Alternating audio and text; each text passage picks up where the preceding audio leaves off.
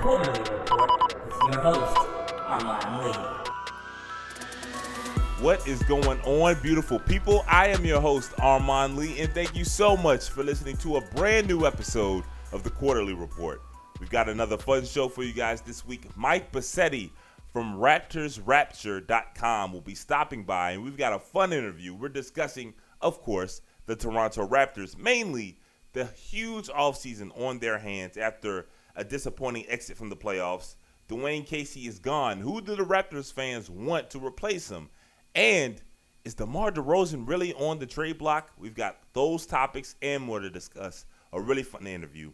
Plus, even though we're in the middle of the NBA playoffs, even though we're in the middle of the NHL playoffs, and even though boxing season is in full swing, there is one topic that I can't stop thinking about. And it's the relationship falling apart in front of our eyes between Tom Brady and the New England Patriots. That topic and more coming up. But first, our number one topic this week. First quarter. Hey, what the is wrong with the Minnesota Timberwolves? They just broke the longest active streak, in terms of not making the playoffs. They finally broke it this year. They've got one of the best 15 players in the league who is still on his rookie deal.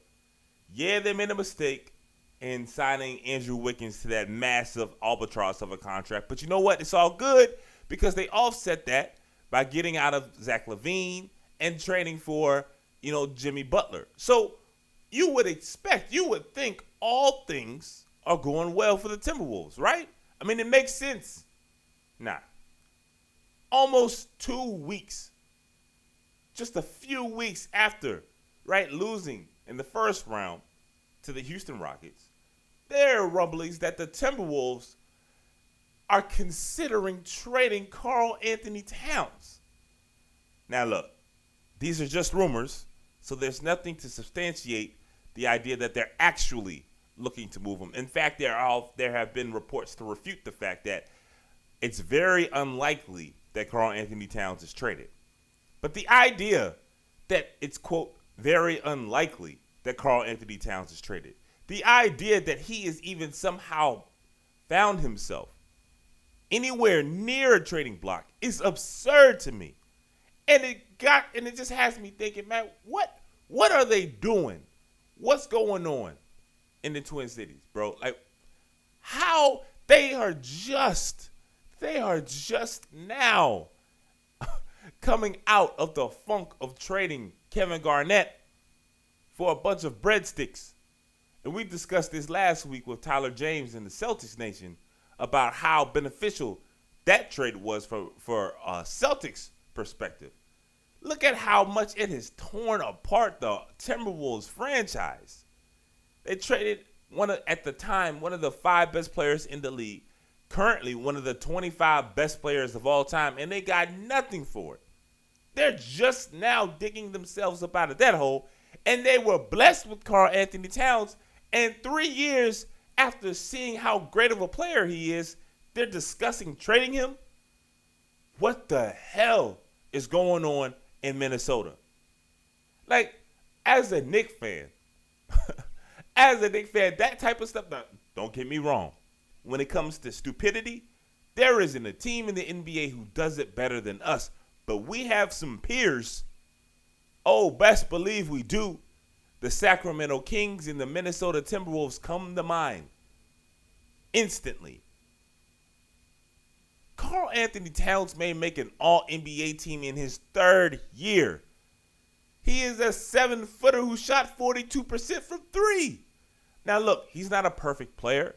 But who is? Right? Who is a perfect player? Anthony Davis, and then who? There's no one. Okay? So, yes, he needs to improve defensively. Sure. Would you want him to be a little bit more aggressive offensively? Why not? But trading him. And there were talks that Phoenix may trade him. Why on the idea that if you are drafting in this draft, you are praying that whomever you decide to select is half the player that Karl Anthony Towns is as quickly as he became this great. You know what I mean? It's the equivalent of having a winning lottery ticket and then deciding to trade it for a scratch-off. I've made this analogy before, but, I mean, you have exactly what you want with a draft pick in Karl Anthony Towns, and you're thinking about trading him for another chance to get another outcry. It's hard. Like, it's hard to find a player like him, let alone someone who has developed the way he has, that you're going to try and do it again? Not to build, right? It's not like you're trading. If you want to trade Andrew Wiggins for a number 1 pick, I'm all for it, because Andrew Wiggins isn't good. Okay?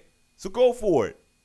Trading someone who absolutely is an elite level player, who absolutely has the potential to be a franchise cornerstone player. You just made the playoffs. And what are you doing? If this is the work, and I've got a few people with, I wouldn't say inside knowledge, but definitely credible people close to the situation, and people who have connections with inside knowledge to that Timberwolves organization. There are people that are suggesting that this I guess unhappy, this cloud of frustration that's hanging over the T-Wolves organization, it stems from Tom Thibodeau. Tom Thibodeau is not nearly as, if this was Greg Popovich, this was Brad Stevens, right? Okay. If this was Eric Spoelstra, sure. Like, you know what? He is so amazing at what he does that we'll try to fix this. We'll try to work this out. But Tom Thibodeau isn't anywhere close to being elite at his job that he can't be. If there's even the smallest inclination that Tom Thibodeau is a disruptive force with your franchise player, get Tom Thibodeau's ass up out of Minnesota. And it's that easy. You feel me? That Bama's not Prince. He's not Bob Dylan.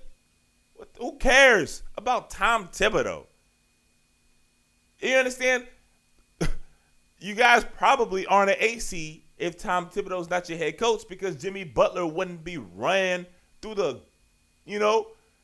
his body wouldn't be falling apart during a crucial stretch of the regular season.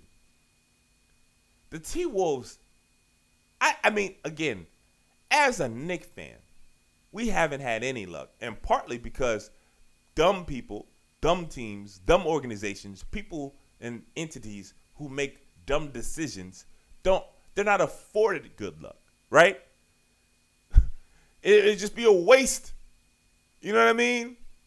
It's like giving a blank check to somebody who has no idea how to utilize a check, doesn't have a banking account. It'd be, okay, well, you're not going to know how to effectively use this gift, so I'm not even going to give it to you. That's how Lady Luck has looked at life as a Knicks fan, because we screw everything up.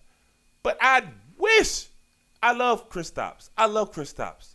Not only is Kristaps not anywhere close to being as good of a player as Karl Anthony Towns, Kristaps is coming off an ACL injury. So you've got a great young player, right, who by all accounts is an amazing staple in the community, and he's healthy, and he's the new age big man. He's not a great defensive player, and that's going to be an issue. Okay, but again, who's the perfect player? And the Timberwolves will allow Tom Thibodeau to mess whatever it is that they got going, and then consider trading him. Not only that, the fact that the rumors are out there. Karl Anthony Towns could easily be like, you know what? I'll play next year, and I'll play my 5th year as a restricted free agent, not sign that first lucrative contract. It didn't truly test unrestricted free agency after 5 seasons. This is the scary thing if you're a T-Wolves fan, right? If you allow Tom Thibodeau, if it's any truth to the rumor that he is somehow the reason for Karl Anthony Towns' displeasure, you are giving the small but still very real opportunity that Karl Anthony Towns says, I'll eat the 1 year, a risky 1 year, because I could get hurt, and my my value could plummet, but it wouldn't plummet that much, But the one player in recent history who did forego their rookie contract extension, it was Kevin Love, someone who played in Minnesota. So if any organization would be scared to death, worried that their franchise player could be tempted to leave, it would be the organization that traded one of the 25 greatest basketball players of all time for a bag of unsharpened pencils, not even number 2 pencils, so you can't even foul test with them. It would be the organization who went 16 consecutive years without a playoff berth. Maybe it's 15. Don't quote me on the years. But if it won't 16, it was 15. And if it won't 15, it was 14. But it was a damn long time. Okay? You would think this would be the team who would be a little bit sensitive, right? To the fact that, maybe we should make sure our franchise player is happy. Because there's not a long list of people who are coming to Minnesota willingly in the NBA. Who's the last big-time free agent signing from the Timberwolves? Jeff Teague? And y'all overpaid for that, Bama. Look, man, by the graces of God, okay, they have been able to overcome the awful signings of Jeff Teague and the cataclysmic signing, okay, of Andrew Wiggins. Understand just how devastating Andrew Wiggins' contract will become. Now, he could still get better. He's very young. And there have been rumors, again, like I said, I'm going to talk to a contributor from Raptors Rapture later in the show. There are rumors that the Toronto-born, Andrew Wiggins, he may be a nice fit in Toronto for the Raptors for a DeMar DeRozan change, right? DeMar DeRozan, I'm not the biggest fan of, but at least his contract comes up shorter, right? He only has, I believe, 2 more years. So you would be able to somehow get out of that deal if you are the T-Wolves, if you were to possibly even entertain that contract. But whatever. They've got Jeff Teague, awful contract. They got Andrew Wiggins thus far, awful contract. You got Derrick Rose, even though I believe he only signed a 1-year deal, so, no harm, no foul there. You got Gorgie Ding making a crazy amount of money. You've been blessed because not only do you have Jimmy Butler, but you also have Karl Anthony Towns, 2 top 20 players in this league, to offset the dumb decisions you've made with your salary cap. And now somehow you're thinking about moving the young superstar because of the coach? Man, y'all Bama's need to wake y'all ass up. Because if y'all going to mess around that blessing, oh, man, it may be time to get y'all about to leave. I'm serious, bro. It's been over a decade, close to a decade and a half without you guys being even a blip on anybody's attention span in the NBA. You're just now getting back to relevancy. And you're going to waste it away because of a coach? A coach who runs his players to the ground? Man. Minnesota, I have friends who are T-Wolves fans. And for you guys, I hope y'all get your act together. But getting your act together is not anywhere close to considering moving Karl Anthony Towns. Wash your face. Get your day started, man. Get your day started. Reset whatever it is that y'all been doing, man. Because whatever it is, it's not working if it doesn't include having a happy Karl Anthony Towns. All right, guys, that's the first quarter. Remember, you want to interject into the show. If you have a question, if you want to comment, if you want to rebuke my Karl Anthony Towns Timberwolves theory, point, rant, whatever you want to call it, you got so many ways to get involved. You can email us at quarterlyreport@gmail.com. You can tweet me at the show's Twitter handle at Quarterly Show. That's QUARTERLEE Show. And remember, there's so many ways to listen to the show. So tell your friends, tell your family, tell everyone, right? You can listen to us on Stitcher. You can listen to us at Podknife, on Spotify, Google Play, iTunes, Apple Podcasts, you name it, we're there. Leave a 5-star review and let the world know what you think of the show. I greatly appreciate it. All right, guys, we're going to step off the NBA hardwood for a second and step into the gridiron for our second topic this week. Second quarter. There comes a time in all of our lives, right? Whether it's in relationships, whether it's at your profession, where you understand your value and you demand to be compensated as such, right? Now, for many of us, this happens really, really quickly, okay? You understand your worth, what you are providing, and you expect instantly to be compensated for that work, right? Whether it's at your job, you understand that your output, your production is significantly better than your peers, and you go to your boss and look, I want a raise. This is what I'm worth, and I'm not going to leave here until I am satisfied, right? We can have a negotiation, whatever the case may be, but I know I am outperforming what you are paying me, and that's not going to be tolerated anymore. It could be in a relationship. You're putting far more into a relationship with someone.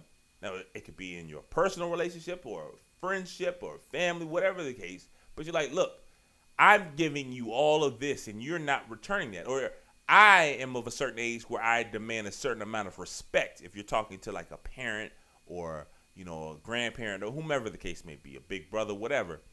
And you're going to start respecting me as someone of this age or of this maturity level, right? And again, initially, there may be some pushback because the person you're in the relationship with or at the job with, they are comfortable. They're familiar with you accepting the way things are and have always been. So the longer you go, the people who instantly, make that situation uncomfortable, not because they're a dick, not because they're a jerk, but because they understand their worth, their value, they're better off for it, right? And the sooner you rip the Band-Aid off, the easier that transition period becomes. But the longer you let someone in the relationship, whether it's at your workplace or in your personal life, right, dictate to you what you accept, what is acceptable, what your worth is, and how you handle your worth, how you communicate, how you feel, how do you outwardly express that, man, the nastier it becomes. And it is playing out in front of all of us on a national scale with the most successful football franchise in the world, the New England Patriots. And damn it, I got my popcorn, I got my Raisinets, and I got my drink ready because I love every second of it. If you haven't guessed by now, of course I'm talking about the relationship between Tom Brady and Bill Belichick. Tom Brady for years. It's so funny. Tom Brady is 40 years old, and he's just now understanding, you got all the juice. You are arguably the best player ever. You are a quarterback. You've got a region of this country, a region of the country idolizes you. You have somehow gotten better with age. They have changed rules to protect you specifically. You're married to a model, and just now, you've dominated a division and you've dominated a conference for over a decade. And you're just now saying, I need to flex on these mamas a little bit. The New England Patriots have built this dynasty on the back of Tom Brady being just all shucks. I'm happy to be here, right? We've got the iconic image of Tom Brady when they won the first Super Bowl, beating the Rams. And Drew Bledsoe, looking like a grizzled veteran, is on the stage just like, man, you know what? My time in Boston is really over. I love it up here. But this kid just roughed my whole lifestyle. And Tom Brady's like grabbing his head, smiling, all shucks, I can't believe it. Gee golly, we've done it. And we finally have come to the point where Tom Brady realizes that he's a superstar, despite all of it, despite being idolized, despite being he may be the greatest jock in American sports. If any of you known a jock, they know how dope. Like in high school, the best guy on the basketball team, who's not even a state player, but if you went to a high school, every team's got a best player. They feel themselves. It's part of the benefit of being a jock. Tom Brady has finally discovered the fact that, you've got some pull. And it's come so late to him that he's had some rough. It's like someone finally learning how to ride a bike. Okay, when a child is learning how to ride a bike, they fall over a few times. You get them the knee pads, the helmet. It looks cute. You know what I'm saying? I'm teaching my daughter how to ride a bike without training wheels. And, she falls over. She's a tough cookie. Her bones fresh, haven't been hurt. And you drive by and you see her. She got the orange helmet and the pads, and it doesn't look funny. Now imagine my black ass at 35 years old trying to learn how to ride a bike. Okay? You driving down, you see some big dude, some helmet and hand pads, knee pads just falling over. You're like, what the hell is wrong with you? Get it out your system. Because Tom Brady, it took him a while. He's got the crazy doctor. There's maybe sabotaging Jimmy Garoppolo. It just looked weird. You know what I mean? He got his own diet. He's talking about how he doesn't eat chocolate and strawberries and whatever the hell else. And you looking at Tom Brady like, man, what the hell's wrong with him? But over time, his flexing skills have gotten to the point where you got to commend him. And now, this is my favorite story. This, outside of the NBA, this may be my favorite story in all of sports. Because Bill Belichick is looking at Tom Brady like, yo, what happened? What's going on? Because he's accustomed to not just Tom Brady, but everybody who plays for the Patriots. They get in line. And why do they get in line? Why is it that Bill Belichick has this almost like taskmaster, this mental manipulative skills over everyone who plays for the Patriots? It's because if Tom Brady has no problem getting in line, then everybody got to get in line. If Tom Brady, who's better at football than everybody else, is cool and he's taking less money, right? And he's got no problem voicing his displeasure, and he's coming to every OTA and every voluntary OTA. He's always there. You can't be the Bama just happy to get a job throwing a fit. Because Tom Brady's like, bro, I'm working harder than you, and I'm better than you ever will be. But now, Tom Brady's like, nah, Slim, I'm running. I'm the captain now, right? And you see a real conflict brewing. Tom Brady wanted Jimmy Garoppolo up out of New England. Clearly. The Patriots didn't get anywhere close to real value for Jimmy Garoppolo. Tom Brady is 40 years old, will be 41 at the start of the season or before the year is over, something like that, right? They had a legitimate, obviously, a team thinks high enough of him to pay him that much money. They had a legitimate starting caliber NFL quarterback behind Tom Brady waiting in the wings, and they traded him for a pick. I just talked about in the first quarter how that is crazy, right? You're trading close to a sure thing for a lottery ticket. And the only reason they did it is because Tom flexed. He was like, nah, I don't like this guy. Get him up out of here. And guess what? Bill Belichick had to kneel and kiss the ring. Because Tom Brady, he has the instant dial to Bob Kraft. That's the trump card. Big A, big joker. Sorry, bro. You got to learn. Tom Brady is finally growing into himself at 40 years old, telling his employer, look, man, I'm not playing with y'all. Voluntary OTAs. And let's take his time out right here. Voluntary OTAs is the dumbest thing in the world. The absolute dumbest thing in the world. Why, in May, does a football team need to get together for a week and go over drills? Do you honestly think that this is going to affect? If your favorite football team is the New England Patriots, and Tom Brady's not coming to OTAs, voluntary, mind you, they fought and negotiated the CBA for this. And it's almost like, all right, man, we lost paychecks to get this voluntary OTAs, but we still going to come anyway because we got to force to, which makes no sense. But does anyone, whether you're a Patriot fan or not, think that the Patriots are somehow going to be hurt because Tom Brady didn't go to OTAs? Do you think this makes them less of a football team? The idea that this is like a big to-do, not because of what it stands for, but because he's missing practice. And Bill Belichick, oh, man, I'm only going to talk about the players who are here and want to be here and want to get better. Man, get out of here. Y'all still going to win y'all division, and y'all probably still going to go to the Super Bowl, if not the AFC Championship game, barring injury. Like, get out of here. Doesn't matter. It's voluntary OTAs that people are forced to go. Man, I could go all show on just kind of the dumb constructs that exist in football specifically. That being high atop the list, okay? But I digress. Tom Brady's not going to OTAs.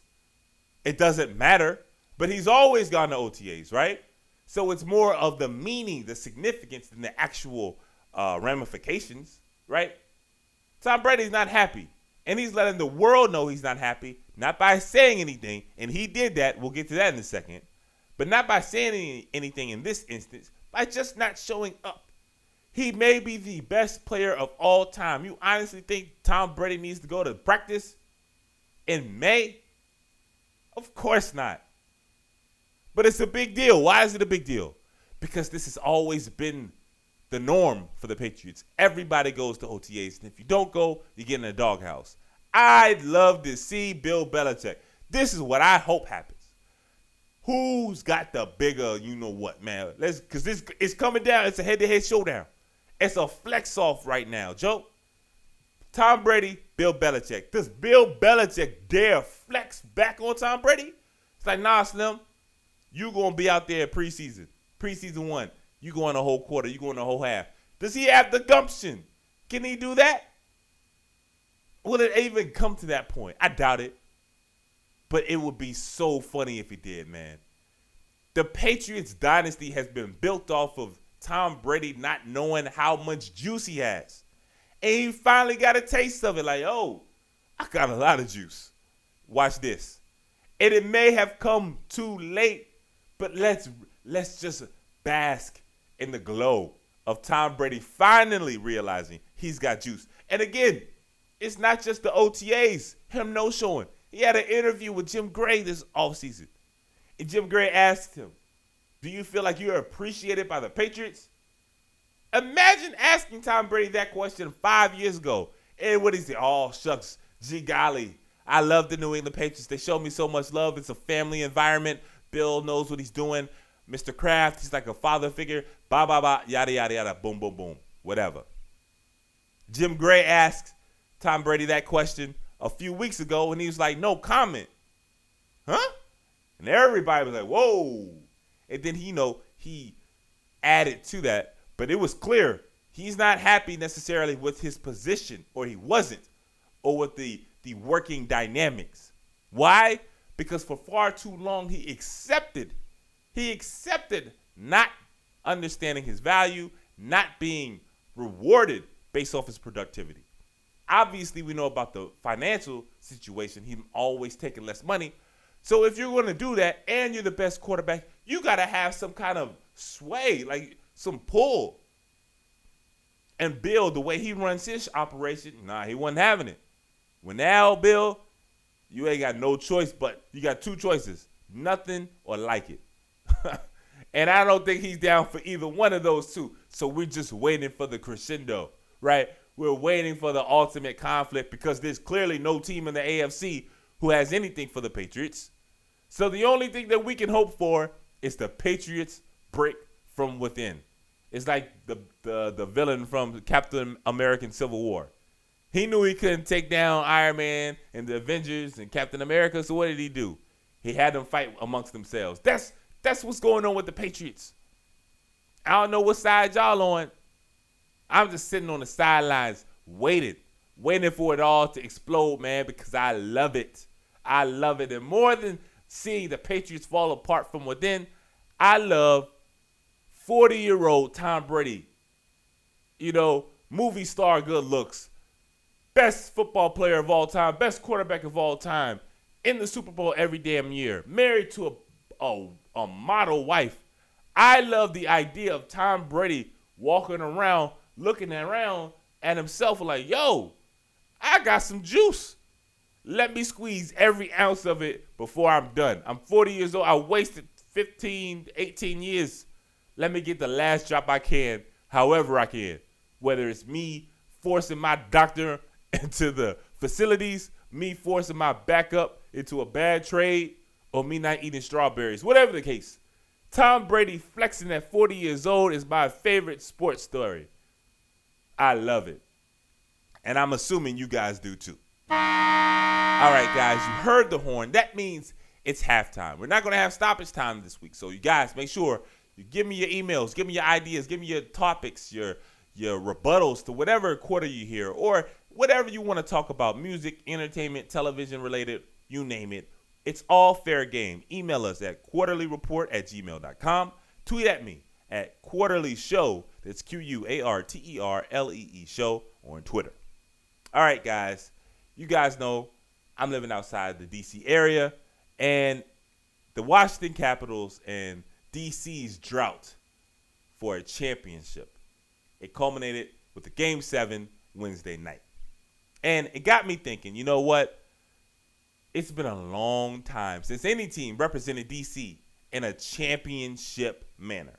So much so that I went back in the way back machine and looked at that 99 Capitals roster and wanted to see if you guys knew any of the names, right? But that's just not good enough for the quarterly report, right? Just naming some names and seeing how familiar you are with them. So we added another level, another piece to the nostalgia machine that is DC Sports. Of course I'm talking about generating that with the Wu-Tang Clan name generator. Are you a Washington Capitals fan getting set to rock the red for the Stanley Cup Final?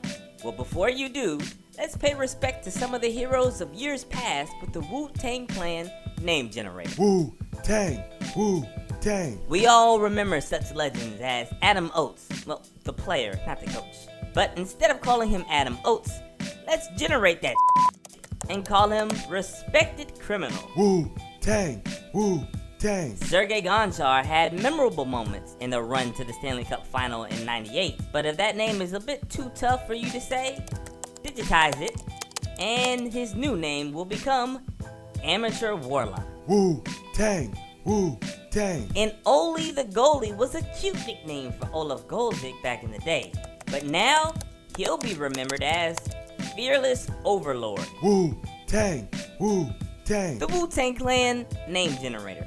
Rocking the red, hoping that the Capitals finally bring Lord Stanley's Cup to D.C. Hey, shout out to the Capitals, Johnny. You know, I've been in D.C. for 16, 17 years now. I'm from Richmond, been in D.C. every single year of my life. Family, my mom was born and raised in D.C., cousins, the whole nine, best friends. So I'm pulling for the Caps, man.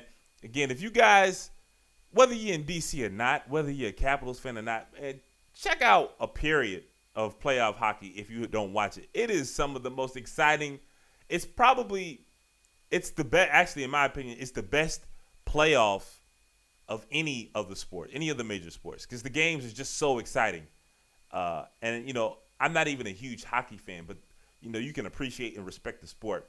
In D.C., man, it's been so long, man, early 90s since they've won a championship. Again, the Capitals in 98, they were the last D.C. team before this version of the Capitals to even make it to a finals, let alone make it to a conference championship.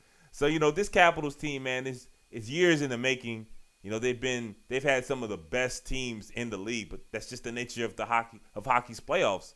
It's just so unpredictable. And it's really exciting. So even if it's probably best to watch the Stanley Cup Final if you don't have a rooting interest, because it's some of the most intense moments, intense games that you can watch as a sports fan. So if you're just watching it as an observer, you'll be able to, you know, at least in my opinion, to get more, to appreciate the game more. Because if you are rooting for somebody, and in this case rooting for the Capitals, man, it's like getting punched in the stomach over and over and over again. It is tough.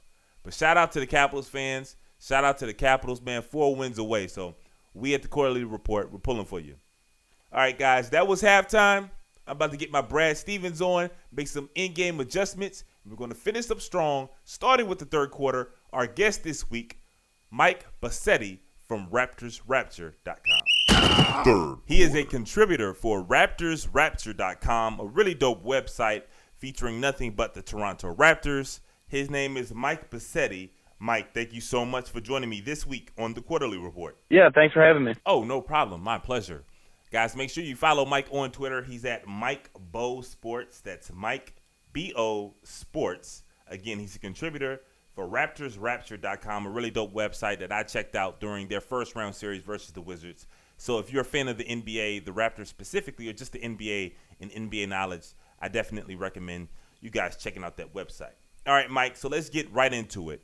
The Raptors, they've essentially dominated the headlines the moment they were eliminated. Obviously, Dwayne Casey was let go this offseason, and he's coming off of the most wins in franchise history. You guys had a successful run, not just this year, but last year. And people forget, much has been made about the Raptors' shortcomings in the postseason. But you guys went to the conference championships like 2 seasons ago.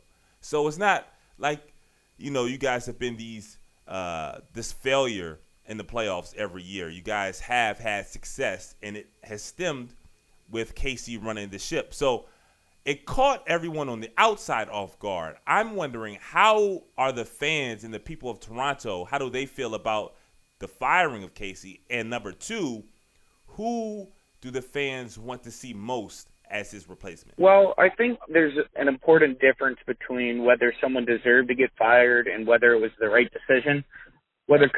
Casey certainly didn't deserve to be fired. He's the winningest coach of franchise history. He's accomplished great things as a Raptors coach. That doesn't mean it was the wrong decision. I think that Masai kind of looked at a roster that was going to be difficult to drastically change this offseason and thought he had to do something different. You couldn't continue to run it back with the same group that's had, like you said, perhaps a little over-exaggerated postseason failures, but has had some postseason failures. So I think that it was a move that they needed to make, but again, one that's tough to make, especially when you have the team account tweeting about how he's a Coach of the Year candidate. As far as next coaches, I think that the consensus was that Mike Budenholzer was the favorite in Toronto. Obviously, with him taking the job in Milwaukee, that's not the case. It's kind of unclear whether Toronto did not want him or whether he just thought that the Milwaukee position with Giannis was better. I think that looking forward, the fan favorite is Jerry Stackhouse, the G League coach that led the Raptors 905 to a championship 2 years ago and had them playing in the championship game this year. I think also the organization is going to look hard at Nick Nurse, who's an assistant who also won a G League championship when he was in the G League, and was the top offensive assistant this year, and perhaps maybe it's someone like Messina in San Antonio. Once again, guys, I'm joined by Mike Bossetti. Make sure you follow him on Twitter. He's at Mike Bo Sports. He's a contributor at RaptorsRapture.com. And I want to stay here for a second because you're right. Just because it's a hard decision to make does not mean it's not the time to make it. Dwayne Casey obviously was successful, but it does feel like things may have gotten stale in Toronto, and if they want to take that next leap, it was time for a new voice. And there has to be comfort knowing that the person making these decisions to get rid of Casey and to hire the new head coach is Masai Ujiri, one of the 3 or 4 best general managers in the entire sport. Yeah, absolutely. I think Masai, besides maybe Danny Ainge and Daryl Morey, has one of the biggest job security in the league, and for good reason. He's turned the Raptors around since he's gotten here. He's drafted unbelievably well in the late first round, getting guys like OG Anunoby, Pascal Siakam, and other players like that in the late 20s. I think Raptors fans have extreme confidence in Masai, and I think it's important to note that Casey wasn't his guy. He inherited Coach Casey, and I think it was wise to not rush off Casey because obviously he did a lot of good for this team, helping develop them into the team they are, but he was never Masai's first hire, and it will be exciting to see Masai get his first full decision on who he wants as coach. Absolutely. Once again, guys, I'm joined by Mike Bossetti. Make sure you follow him on Twitter. He's at Mike Bo Sports. He's a contributor to RaptorsRapture.com. Definitely want to check out that website. And we gotta move on to the elephant in the room now. This year, the Raptors had a hell of a season. And, a few of my buddies, they get on me because I was a believer. All the stats, all the metric, all the data that at least I subscribe to was not only telling us that Toronto was a phenomenal team, that they were a legit contender for not just to get out the East, but to actually be a championship contender. And I'm not saying that I thought they were going to win the chip, but I had lofty expectations for this team. And once you saw, how Cleveland struggled in the first round versus Indiana, again, I'm not saying that I had Toronto beating Cleveland, but I thought that series was going to be competitive in a long, hard, tough series. And obviously we know what happened.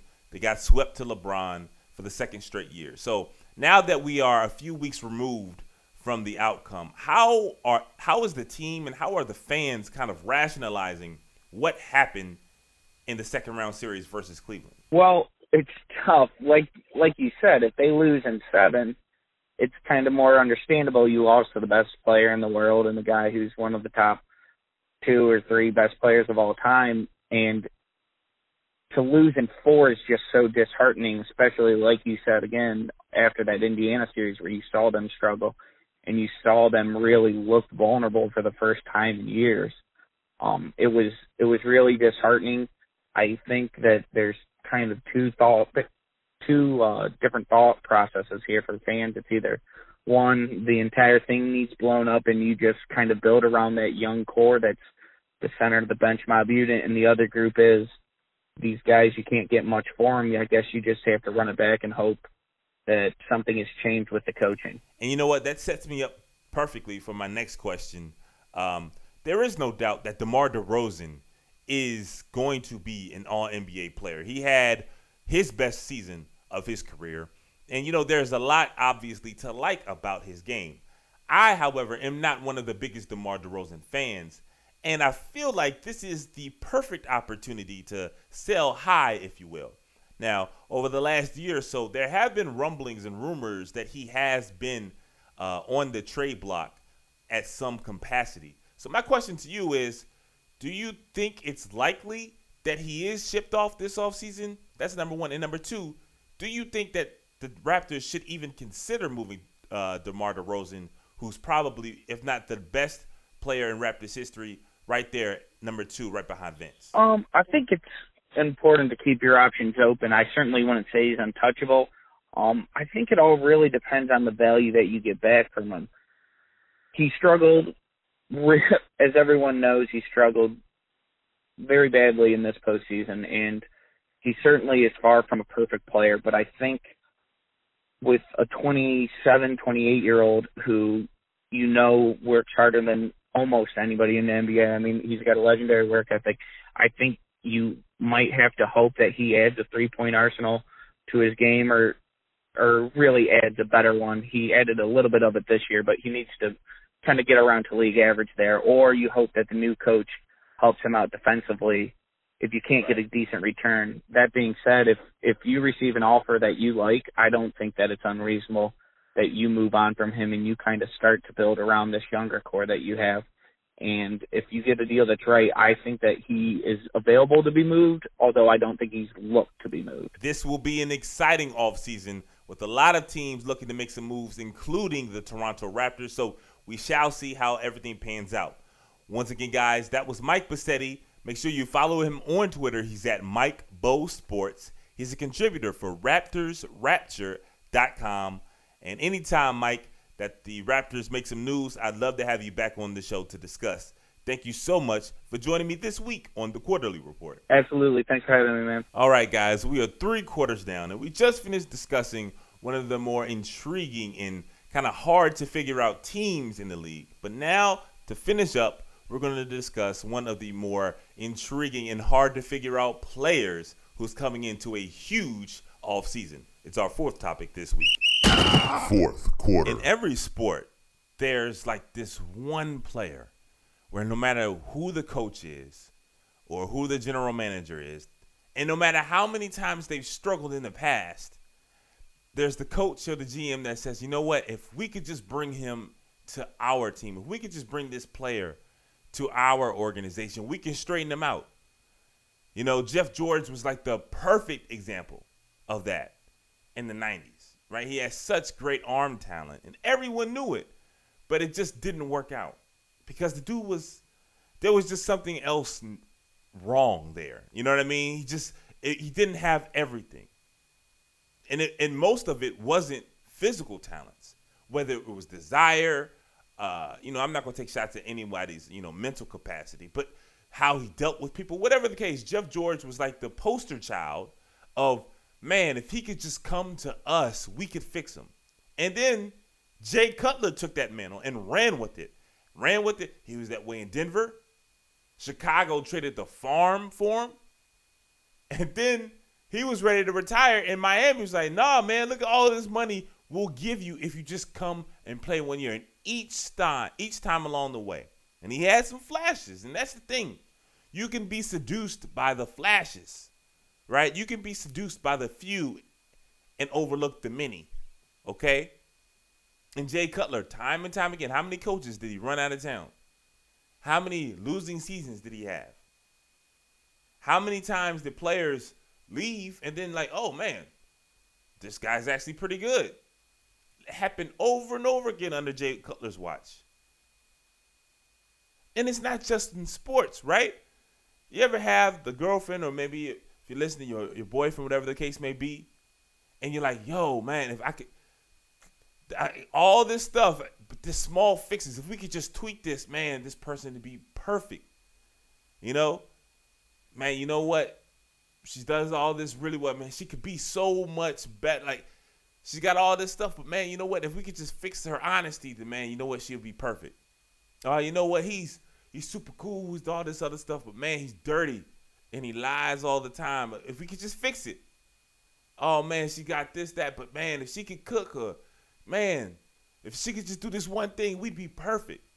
And that one thing, you overlook all the other stuff, just hoping that this one thing could finally be fixed. Like, you have the key component to change it all. Because you see the talent. You see all the things that they do well, but you just got to just change this one thing, and that will unlock, all of this greatness, this untapped potential. And I say all of that to say that's exactly where DeMarcus Cousins is right now. I have long since just kind of sat back and just wondered about, how is it that DeMarcus Cousins has everyone salivating about, man, this guy. You know what? If we could get him, despite now 7 years of evidence, 8 years of evidence, that would suggest, you know what? Maybe, just maybe, we'll pass on that, right? It's clear. DeMarcus Cousins is immensely talented. Don't hear this and think I'm saying DeMarcus Cousins is trash and he's not there. No. The brother is clearly talented.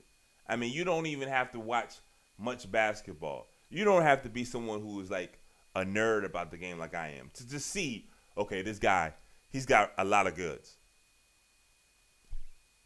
But it's not the fact that he's talented. It's the fact that he's so talented that he hasn't necessarily honed in on his game. Because he is capable of doing a lot of things, he often doesn't specialize in anything, even the things that he's elite at. So because DeMarcus Cousins can shoot three-pointers, he shoots them when he shouldn't, right? He's not a great three-point shooter, but he's amazing at the basket. So yeah, there are times that having that versatility, being able and capable of shooting a three-pointer, that's awesome. But it comes at the expense of being one of the best players at the rim. You know what I mean? It's like if you're a switch hitter in baseball, but you bat 360 or 370 left-handed. And as a righty, you bat 281. At some point, you got to be like, all right, well, maybe in certain situations, okay, like depending on the pitcher. But if I'm 360, well, maybe I just need to be a left-handed hitter. You know what I mean? Let's just stick with that. DeMarcus Cousins is an amazing offensive rebounder. I think I may have talked about this in a previous episode. He's among the best at offensive rebounding in the entire league.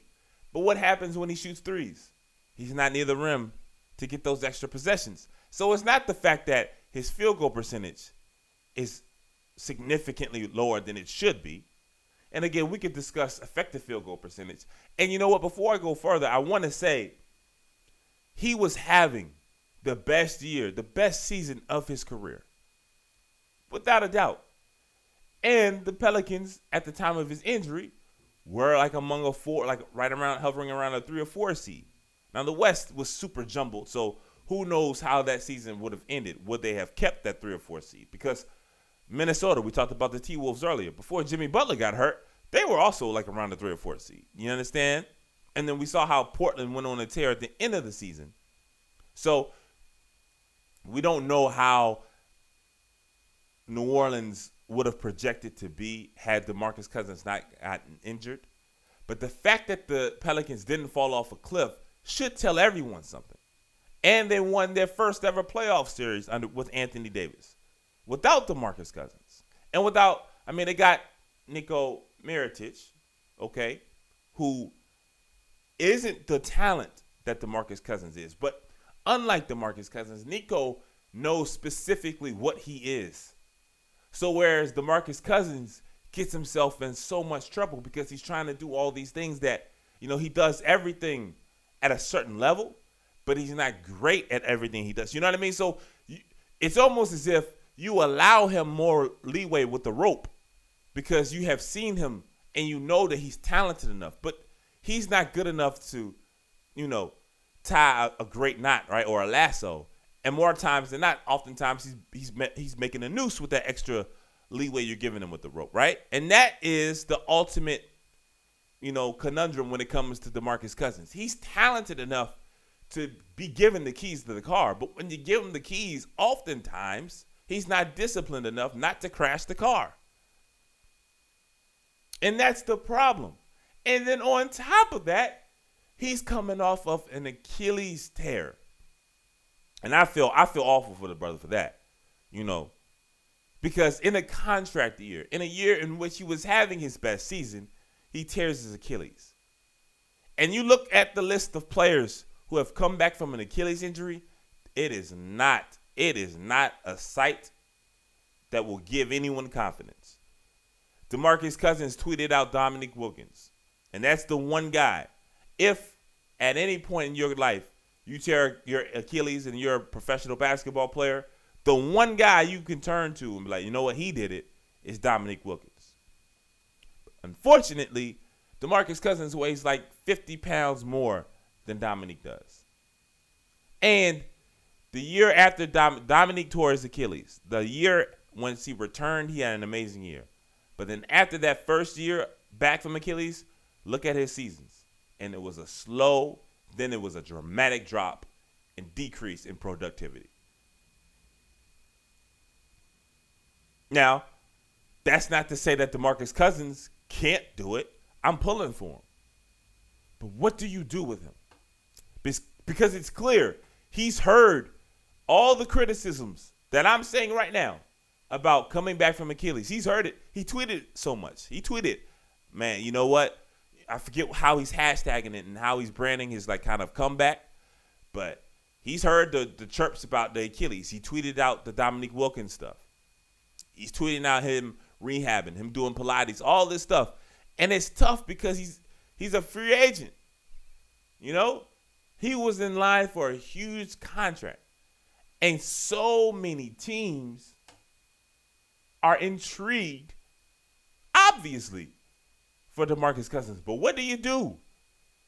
Because the fact is, there are a lot of desperate teams. And when you're desperate, you are willing to do things that you probably know you shouldn't. We talked about desperation just a few weeks ago, right? Some of the worst decisions I've made is when I'm desperate. And I'm sure most of you guys can attest to that and agree with that as well. So if you're the Dallas Mavericks, there's a report that the Dallas Mavericks or the Clippers, they're interested in DeMarcus Cousins. So if there's a bidding war on DeMarcus Cousins, a guy who, yes, was coming off of his best season ever, but the Pelicans played fine without him. He's never played a second in the playoffs. Look at the guys who have left DeMarcus Cousins and then how somehow gotten better. Isaiah Thomas, Hassan Whiteside, Tyreek Evans. I mean, at some point, you got to sit back and like, okay, well, how do you explain all of this? Are these all just coincidence? Is this all just a one large coincidence? Or is there something deeper? Because make no mistake, whether it's a long-term deal or short-term deal, DeMarcus Cousins is going to get paid. He's talented enough, and he has deserved that money. But there are too many people I know in D.C. who want DeMarcus Cousins to come to the Wizards. And I'm just like, man, I don't know. I don't know. He's talented enough that he could get the keys to the car. But are you confident that he's not going to wreck that car? That's the question. I suppose 30 teams really, because New Orleans probably is thinking about, you know what should we do with them? 30 teams are wondering that exact question. What do you do with DeMarcus Cousins? He is such a fascinating player because of the talent and because of the shortcomings. But he's also fascinating because he's in this predicament. And he has the capabilities, absolutely, in the right system. DeMarcus Cousins can change a franchise. Absolutely, without question. But I don't know what system that is. I don't think it's New Orleans. I don't think it's D.C. and the Wizards. I actually have a lot of concerns if he were to come to D.C. Truly. But the talent is there, and the talent is so much that maybe you overlook a few things. But can you overlook a torn Achilles from a 270-pound man? This offseason is going to be amazing, and I can't wait. Hopefully you guys can wait till next week for the next episode of the Quarterly Report. But I also hope you enjoyed this week's show. Again, I want to thank my guest this week, Mike Bossetti from RaptorsRapture.com. Make sure you check out that website. Thanks to each and every one of you guys as well for listening and rocking with me each and every week. Remember, you can get involved with the show. Email me at quarterlyreport@gmail.com. Tweet at me at quarterlyshow. That's QUARTERLEE show on Twitter. And make sure you download, subscribe, and tell your friends to rate and review the show as well. We're on Stitcher, Apple Podcasts, iTunes, Google Play, Podknife, Spotify, wherever you listen to your podcast. Wherever anyone listens to their podcast, tell them to check out the show. I really appreciate you guys listening, and the numbers continue to grow, man. I want to thank each and every one of you for rocking with me and the show. Once again, I will see you guys here next Thursday on the Quarterly Report.